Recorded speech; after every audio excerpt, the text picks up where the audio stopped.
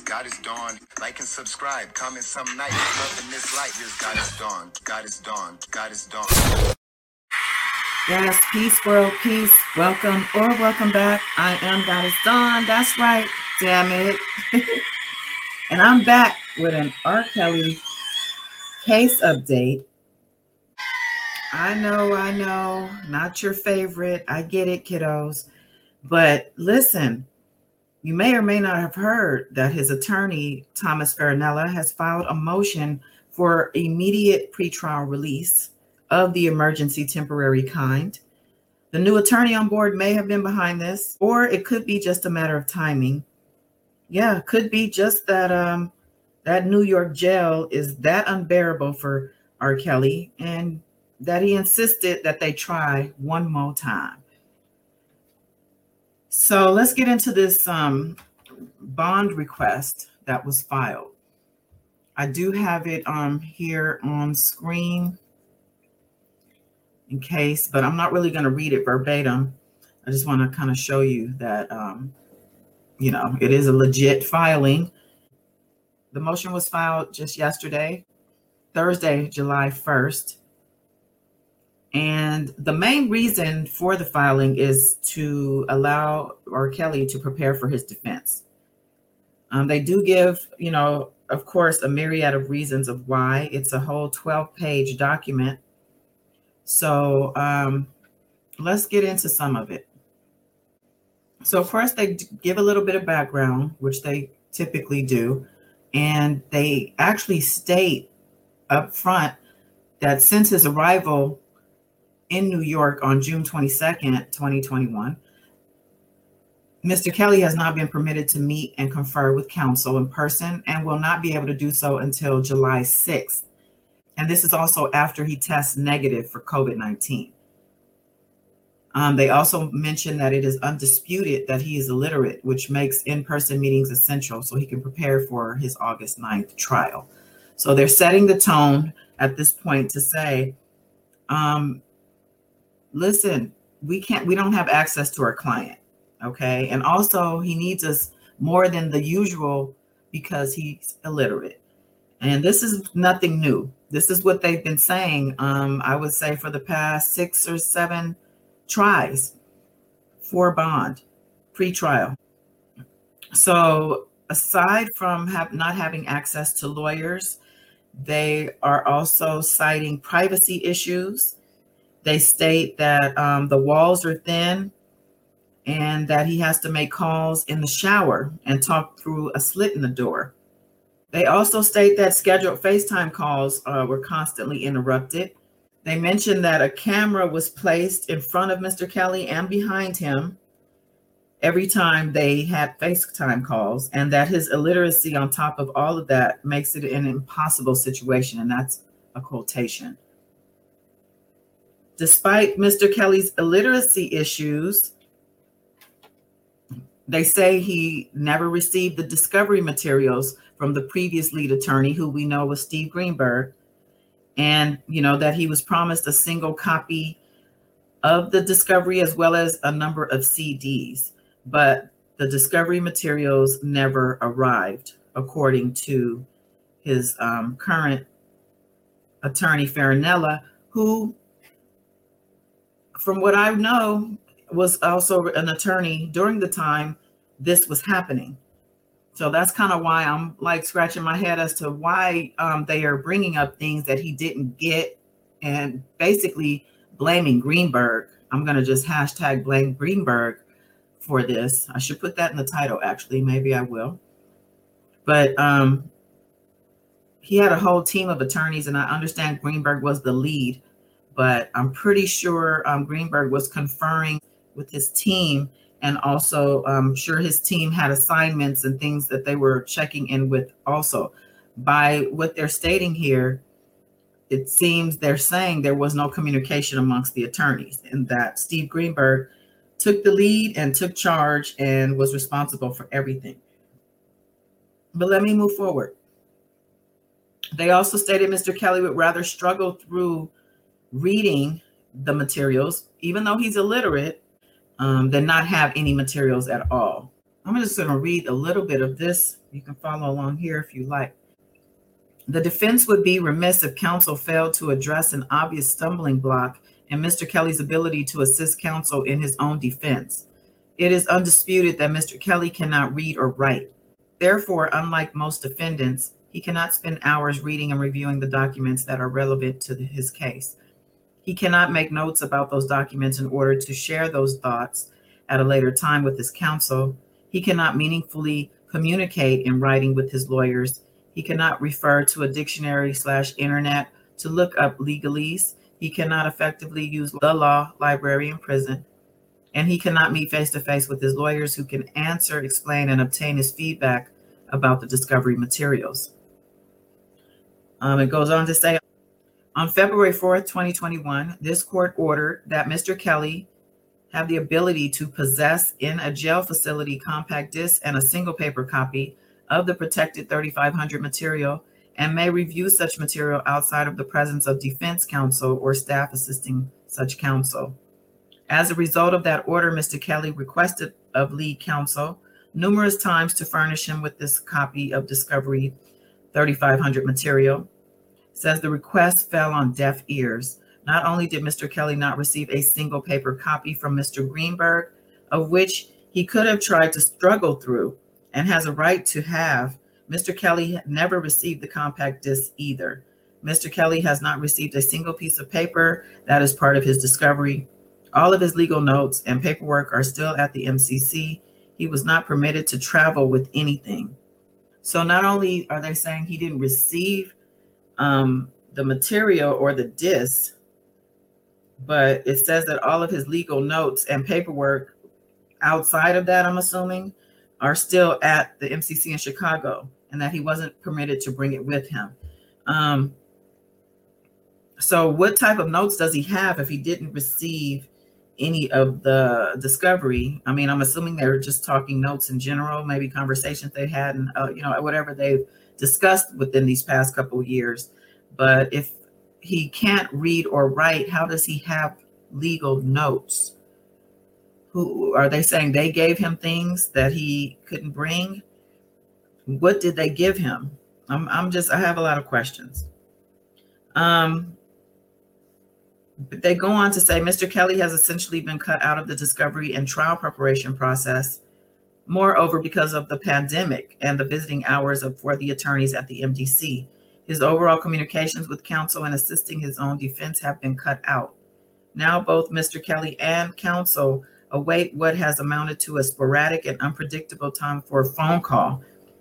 Given the types of limitations, it would be impractical to believe that Mr. Kelly will be able to assist counsel in fighting for his life. I'll finish the paragraph. This is particularly troublesome as the means of those limited communications do not even possess the safeguards of confidentiality that are necessary to engage in meaningful attorney-client conversation. As stated above, when counsel had FaceTime visits with Mr. Kelly at the MCC, a camera was placed in clear view, both behind and in front of Mr. Kelly as he spoke to counsel. This has caused all sorts of a lack of confidence when it comes to attorney-client confidentiality.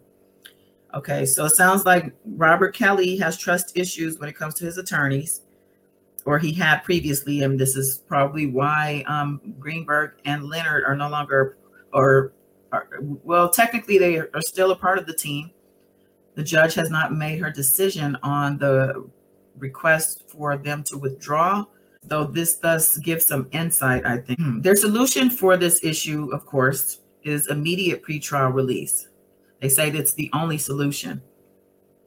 They mentioned FaceTime and Zoom calls are not available for Mr. Kelly. Not ideal methods of communication, but better than nothing is what they stated. And the literacy issues were brought up several times. COVID-19 restrictions have created unforeseen delays, they say also, and a heightened feeling of unrest when it comes to preparing for trial. So they're blaming COVID-19. So far, everything they're mentioning here, aside from the new facility restrictions, everything already has been addressed in previous bail motions and denied. So I don't really see anything new, but I'll keep going. They used the court's words at the June 17 Curcio hearing regarding Kelly's face-to-face meeting with an independent attorney to support their argument for this pretrial emergency temporary release. They cited previous statutes, which they feel set a precedent with regard to accessing counsel in order to prepare for trial. One of these cases is the U.S. versus Michael Avenatti. And I'll bring that up also. So what it says here is temporary release with stringent conditions is not uncommon when demonstrated in U.S. versus Avenatti, where district court determined conditions for release of a defendant who was detained because he violated conditions of bail that were set at his arraignment after he was subsequently found guilty of multiple felonies. Additionally, the court released the defendant so he could meet with his counsel and prepare for 2 impeding trials, and doing so under the current conditions would have made that impossible. I'm skipping a few things, but it goes on to say the request for release is the only option left that would ensure Mr. Kelly would be ready for trial. Unlike Avenatti, Mr. Kelly has not been found guilty of multiple felonies, which sentence would carry a significant amount of time. But like Mr. Kelly has multiple cases that contain an enormous number of documents, which requires hours of in-person consultation. Avenatti, a lawyer, has experience in litigation, and even with meeting his lawyers, has complained about the difficulty of preparing for trial while detained. Turning to Mr. Kelly, significant time has been lost because of his transfer. He has significant learning disabilities, and given the complex nature of the case, needs to review and discuss the discovery with his counsel, which cannot be met now or even after his quarantine ends. It says, although prior to this motion, Mr. Kelly has been denied pretrial release on at least 3 occasions, and I think it's more like 6, maybe even 7. It goes on, due to the fact that counsel at the time failed to show this court compelling reasons for pretrial release. This motion is riddled with compelling reasons, given the current circumstances. So again, they're going to continue to blame Greenberg for all of the problems. They did bring up the fact that the court stated that Mr. Kelly is a flight risk and he's also a risk to the public safety, and also brought up that the court, when they had the second district hearing, which was the appeal hearing for his bond, they stated that they are assuming he will have adequate accommodations to meet with his attorneys while in New York. And they're using those words to support their argument because they're stating that isn't the case. They also stated the upcoming Curcio hearing, the one that has been recently postponed or adjourned, as they say, to be brought up at a later date. They're saying that upcoming hearing is also going to cause further delays. And that hearing has to do with the whole infighting with the defense attorneys and if what the judge is going to do about that. They also, with that, attach the quarantine rules from the Bureau of Prisons and are saying that because of the quarantine rules, that's causing even more delays. So, they had cited a case of a person that had AIDS as an example of when lawyers were not able to visit the jail and had to be accommodated by a pretrial release. It's a new one for me. I don't remember seeing that before. They also listed conditions that would permit release here on page 7. And we'll go ahead and read the list. What are the conditions that they feel are adequate for him to be released pre-trial? So number 1, they have execute a bond co-signed by a financially responsible person. Number 2, be placed under 24-hour home confinement to be enforced by location monitoring, technology to be determined by pretrial services. Mr. Kelly would only leave the residence for necessary medical services. All other leave from the residence would be submitted through defense counsel for the court's approval. Number 3, Mr. Kelly would not be released from MDC until all conditions are met, including the availability of location monitoring equipment. Number 4, a review by this court not to exceed 15 days, at which time the need for continued release under the compelling reason that release was ordered can be revisited by the court. Number 5, when home visits are scheduled by pretrial services, Mr. Kelly will comply with pretrial services requests to remove all cohabitants of the residence prior to the visit. So preceding this list, it says that this is what the defendant is prepared to do. They also note that a full list of Avenatti's conditions are in the footnote. I'm not going to read those conditions, but clearly they are using my Avenatti, not just about meeting with the attorneys and the ability to do so, but also regarding the pretrial release conditions. So they're basically trying to take a page out of Avenatti's book. They also say that he's being denied his Sixth Amendment right to access counsel. Again, this is repeated from previous bond requests. They also say he wasn't tested for COVID-19 prior to his transport from Chicago to New York, despite the Bureau of Prisons regulations. They say he was brought in and put into the special housing unit, the SHU, and he was put into a 6x9 cell. And then they say he got a cellmate who didn't wear a mask, and that this person says they never wore a mask there. So this again is something they're claiming is a risk for R. Kelly. And they also mention the fact that he's 54 years old. I'll read a little bit of that because it's kind of interesting. So the document, it says, next, the BOP requires that the person, Mr. Kelly, to be housed separately from inmates in exposure or intake quarantine. Once Mr. Kelly arrived at the MDC, he was immediately placed in the SHU, a tiny cell, usually about 6 feet, 9 feet in size. Another inmate was placed in that same cell with Mr. Kelly. That inmate entered Mr. Kelly's cell without wearing a mask. That inmate has never worn a mask while at MDC. It says MDC does not require masks worn in the cell. These facts are very concerning, given the importance of the BOP and the CDC have placed on wearing masks and social distancing. Mr. Kelly's cell, which is barely big enough for one inmate, has 2 inmates bunking together who did not get transferred to the MDC together, who are not able to social distance within their cell and are not required to wear masks. So they're trying to basically make a point that the BOP, the Bureau of Prisons, isn't following their own guidelines, and that the judge used those guidelines as a reason as to why he could remain in custody.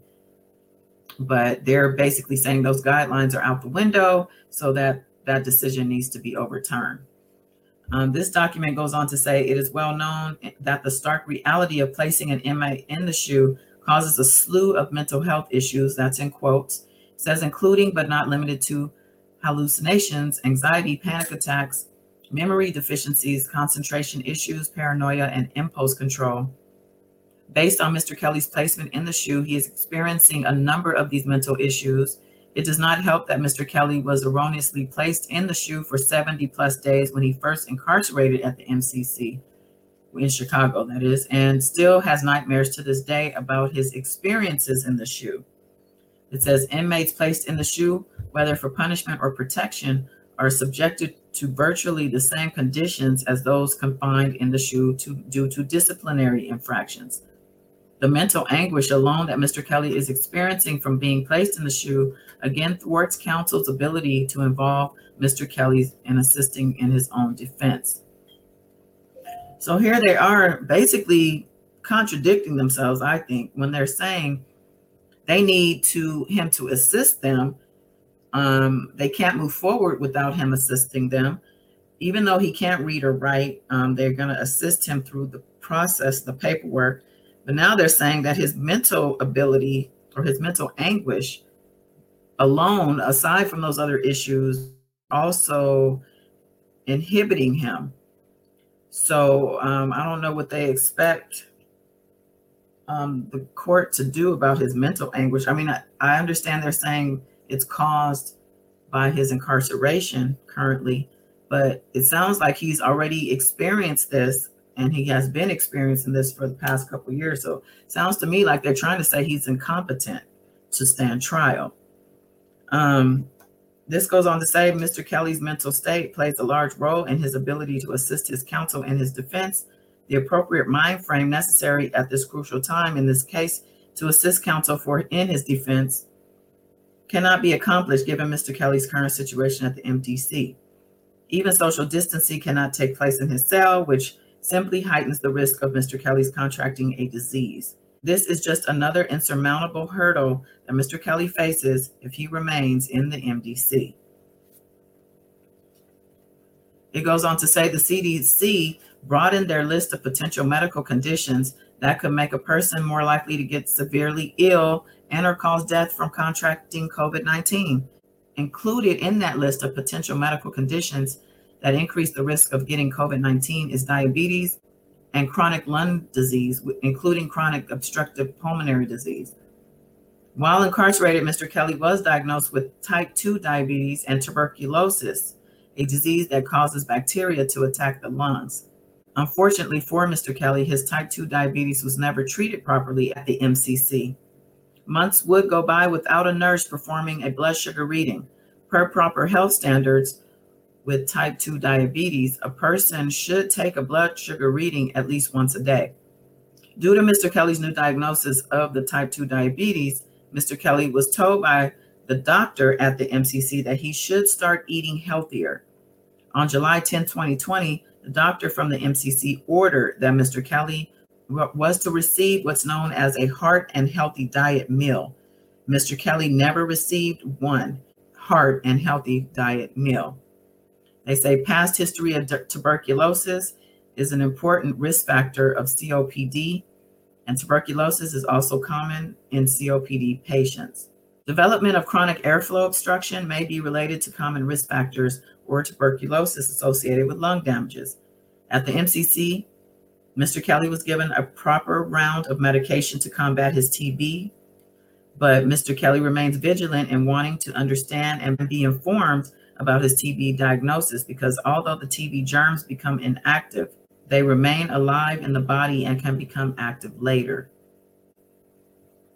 So there they are, basically saying R. Kelly never got proper health care while at MCC in Chicago, nor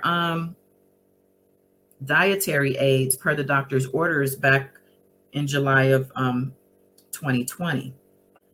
So my thing about that, though, is why weren't motions being filed with regard to these things? This is part of the game, honestly, when it comes to pre-trial work. This is why his last trial took 6 years, because his attorney at the time, or attorneys, filed motion after motion after motion. And if this stuff is true, what they're saying, these are legitimate reasons to file motions to the court to say that, you know, my client isn't getting his health care. These things that were promised didn't happen. The only way they can get around the fact that they didn't prevent this stuff, or they didn't jump on top of it when it was happening, is to blame Greenberg and Leonard. And that's what they're doing. Broken promises. And speaking of those broken promises, I'm going to read just a little more from the last page here. It says, notably, while incarcerated at the MCC, Mr. Kelly begged counsel for an outside evaluation for both his mental and physical state from his days in the SHU, and since he contracted 2 very serious diseases. In January of 2021, both Mr. Leonard and Mr. Greenberg promised Mr. Kelly that they would have those services provided for him, with the understanding at the time that they would have to be via FaceTime. Mr. Leonard specifically took on the role of committing to making those visits happen for Mr. Kelly. After several reminders to Mr. Leonard by both Mr. Kelly and co-counsel, unfortunately for Mr. Kelly's well-being, neither Mr. Leonard nor the lead attorney, Mr. Greenberg, followed through with the client's important request, which left Mr. Kelly in the dark about his mental and physical state. It says the extraordinary burdens imposed by the coronavirus pandemic restrictions, in conjunction with Mr. Kelly's right to assist in preparing his own defense, certainly constitute compelling reasons that would permit this court to order the temporary release of Mr. Kelly. The circumstances as they exist now will continue to exist into the foreseeable future. The climate of the case as it stands now makes it impossible for not only Mr. Kelly to assist in his defense, but for the attorneys to appropriately prepare for his very quickly approaching jury trial. Mr. Kelly has received no assistance given the fact that he is illiterate and has difficulty reading and writing. For the ongoing reasons, Mr. Kelly respectfully submits that he should be released to prepare for his defense for the impending trial now scheduled to begin August 9th, 2021. So, the government will have an opportunity to respond to this motion prior to the judge making her decision. I personally feel like it's a reach. Judge Ann has made it clear that she wants to move forward, even despite the attorney infighting. I'm curious about what her independent attorney has reported back to her. If she finds that Kelly's due process has been thwarted by all of this kerfuffle between the defense staff, she may rule in his favor. This may have been Greenberg's plan the whole time, though, to be honest. With all of the attorneys on the team, there's no excuse, in my opinion, for any of this. But I'll be back with updates as they become available. Join me live Saturday night to continue this conversation and then some. Thank you as always. Till next time, y'all. Peace.